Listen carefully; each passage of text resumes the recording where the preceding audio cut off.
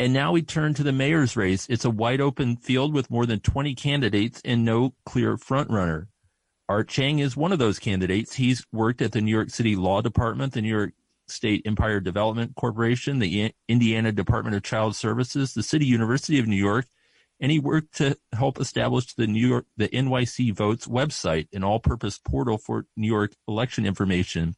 He was also a managing director at J.P. Morgan Chase, an unlikely incubator for a progressive mayoral candidate, but he's in the race. Art, thanks for joining us on WBAI 99.5 FM. Thank you, John, so much for having me here. It's an honor to be on WBAI. I've been listening since 1985 when I moved to New York. And the Independent, I'm really honored to be on the Independent because you really were a pioneer in truly independent journalism. And that really, it really kind of was a precursor to what is so needed today, the sort of the anti-big media journalism. So thank you for everything you've done. Well, thank you. Thank you for saying that. Now, with your campaign, you haven't held any elective office previously. What do you believe you bring to the table that none of the other mayoral candidates does in terms of your life experience and what you've accomplished, as well as the platform that you're running on?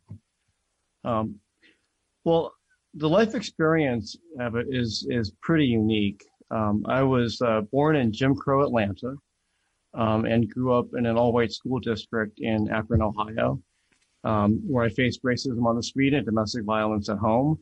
I know what it's like to feel afraid when I walk out onto the street. And in my case, it was because when I saw white boys walking down the street in a group, I would cross the street.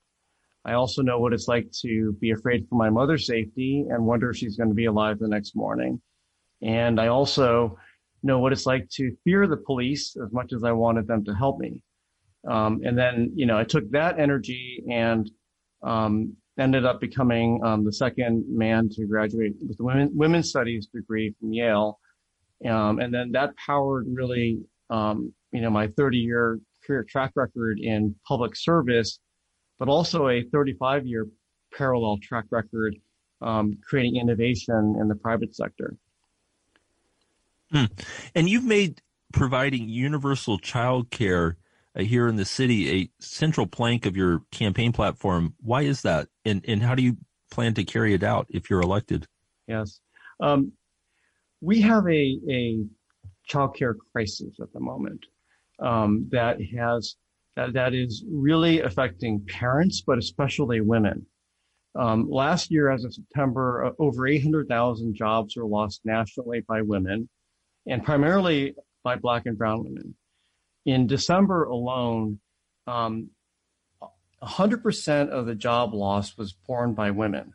144,000 jobs are lost all by women. And again, overwhelmingly Black and brown communities, poor communities. And so the impact is quite significant. And so this has really created a setback for women that has really threatens to undo decades of progress for women in pay equity, career advancement, and to achieve independence. So childcare is so important because childcare is the beginning of how we start to reestablish the balance in families. And there are several different things. Work is certainly important. Women can get back to work. They can go and finish their degrees. They can take care of the elder parents. They can do other things that are important for their own well-being. But we all know about the inequities, the social inequities from healthcare and education. And as we know, this very early stage of development is absolutely critical for the well-being of the child, and then therefore for the longer-term well-being of the family and the community. So we can establish a level playing field from ages 1 to 4 with nutrition, healthcare monitoring, monitoring things like learning development and physical development, to ensure that these children are all best prepared to be able to succeed in society.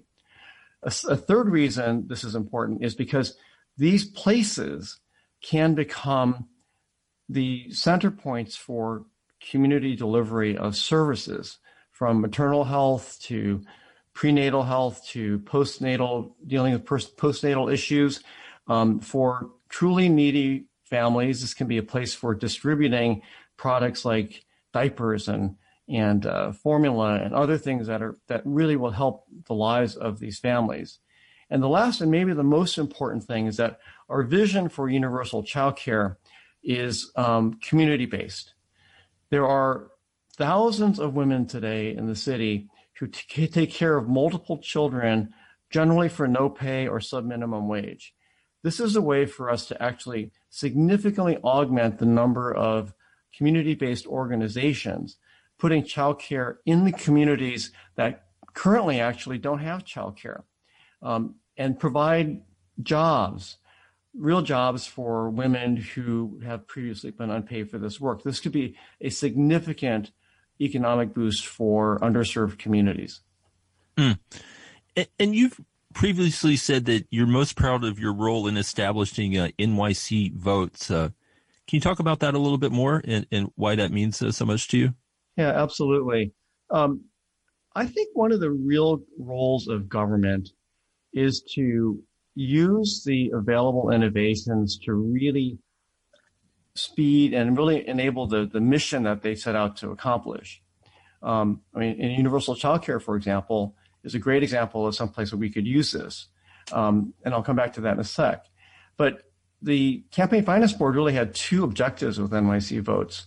The first was to be able to have a much more user-friendly digital way to provide even better information that was available in the voter guide to every voter across the city. The second reason was that the other mission of the Campaign Finance Board was to increase the number of first-time and smaller candidates who could then effectively run. And before the regulations, especially around credit card processing of small transactions, was incredibly burdensome and onerous. So what NYC Votes did was it solved both sides of the equation. We created a very easy-to-use, user-friendly way to get information about everybody who's on your ballot in New York City. And on the other hand, we made it much easier and much more possible for small and first-time candidates to run. And, I'm one of those people. And, you can look around and see how many people are running for the first time this year. And there are historic numbers of candidates.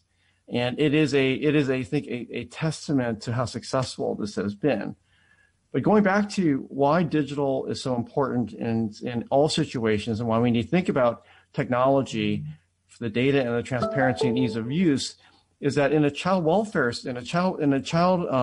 universal child care setting, we have a way then to be able to record the progress of children from a very early age into school.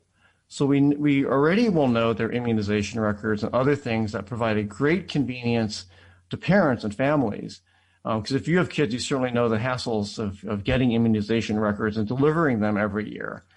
It also creates a way for us to sort of have an easier on-ramp into dealing with issues like, learning differences as they go into school.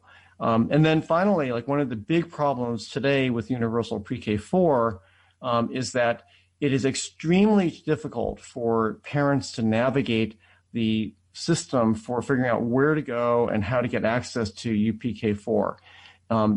We can start to solve that problem, and we can start making it much easier for parents and families to be able to get access to these valuable services. Right. And